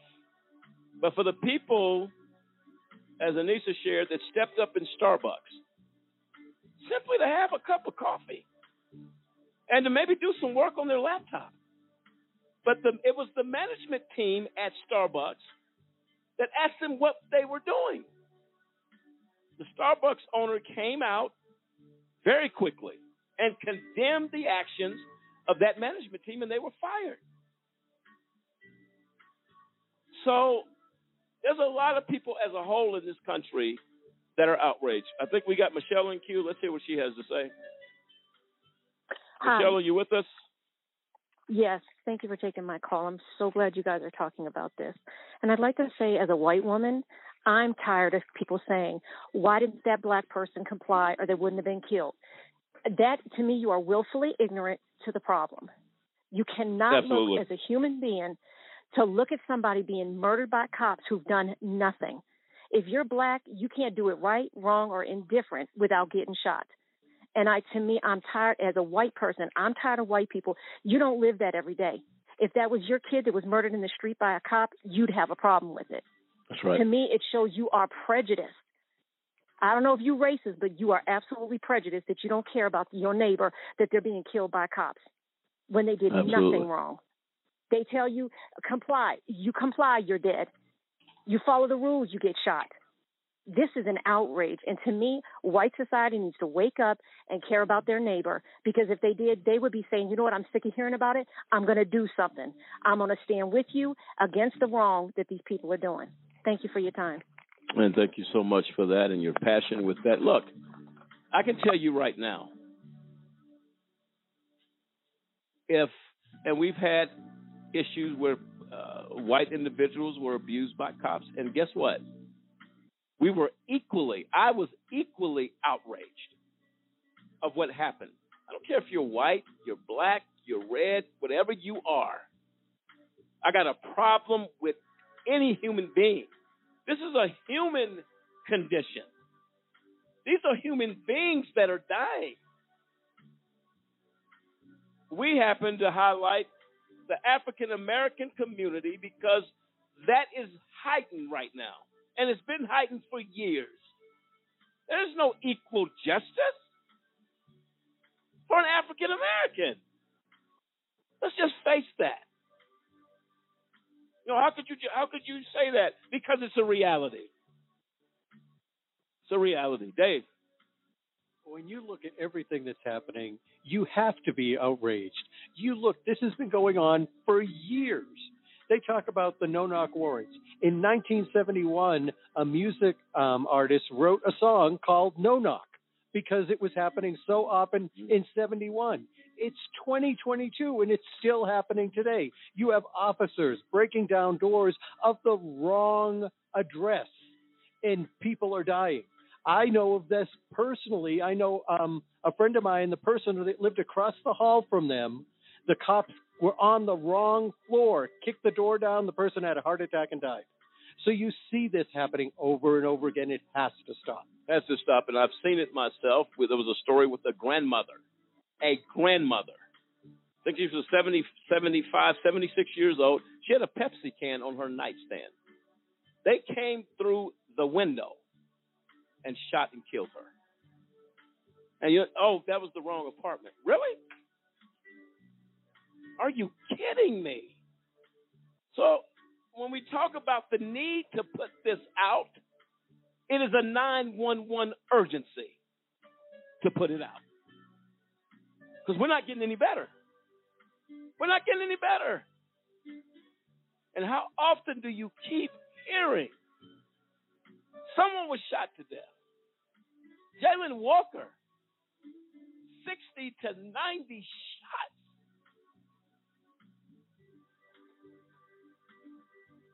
That killed this man. But we're not concerned. We should still be hearing about that story in the news. Has anybody else heard anything about it? Just another dead African American. Just another, and another, and another. We live in tragic times. This is a tragedy. There's a time you could go to the grocery store and grab a couple of things and go home and have a nice meal. You're in danger now. Going to Walmart. The guy thought, man, I'll buy a BB gun. Went in with his girlfriend. He gets killed. Somebody explain that to me. I can tell you right now, there's no explanation. Samson, go ahead. Well, no, as we've pointed out throughout the entire course of the show, I mean, the fact of the matter is it is a cultural issue. Until, people wake up to that fact and stop living behind the blinders that society has put on them, that the criminal justice system has put on them, to say that, people are just blowing it out of proportion. Nobody's blowing anything out of proportion. As Michelle alluded to, we have to wake up as a society and realize that our neighbors, our friends, our relatives, those that are close to, they're being murdered by people that are just hiding behind the badge. That's the fact of the matter of what's happening. And until people actually get outraged enough to actually do something about it, it's never going to change. No, that's absolutely right. William, you had something? Yeah, just real quick. I had the opportunity to talk to one of the guys I grew up with. This white fella, he adopted a biracial child. And we were going back and forth on the same topic about how people, their perception. And I said, get ready to have that conversation, the same conversation that your dad didn't have to have with you about being black while driving. You're going to have with your child. And all of a sudden the light went on for him, that all of a sudden he's going to have, his son that he's raised since an infant is going to face something that he did not face as a man or as a child. And it was an eye-opening experience for him. And I think a lot of America lives with, like Sam said, they live behind those blinders. And until it hits their front door, they don't want to get involved. They think it's something fiction. Yep. It's our job to take it to their front door and say, take a look. That's what advocates do. That's what we do at AJC Radio, Just Cause Organization. We will continue to do that. Folks, please tune in next Thursday as we present our final looking back, 2 years in review on the death of George Floyd. I cannot go on YouTube and pull that clip up. If anything would shift the nation, you would have thought that would have done it. Because of the outrage from races all across the board. But the outrage is too short-lived. I implore you to tune in to this show next week, the conclusion show. So where are we now? The death of George Floyd, the death of Jalen Walker, 60 to 90 times shot in his back. And for what? Walking away. Until next time, America, stay safe. This is AJC Radio signing off. Good night.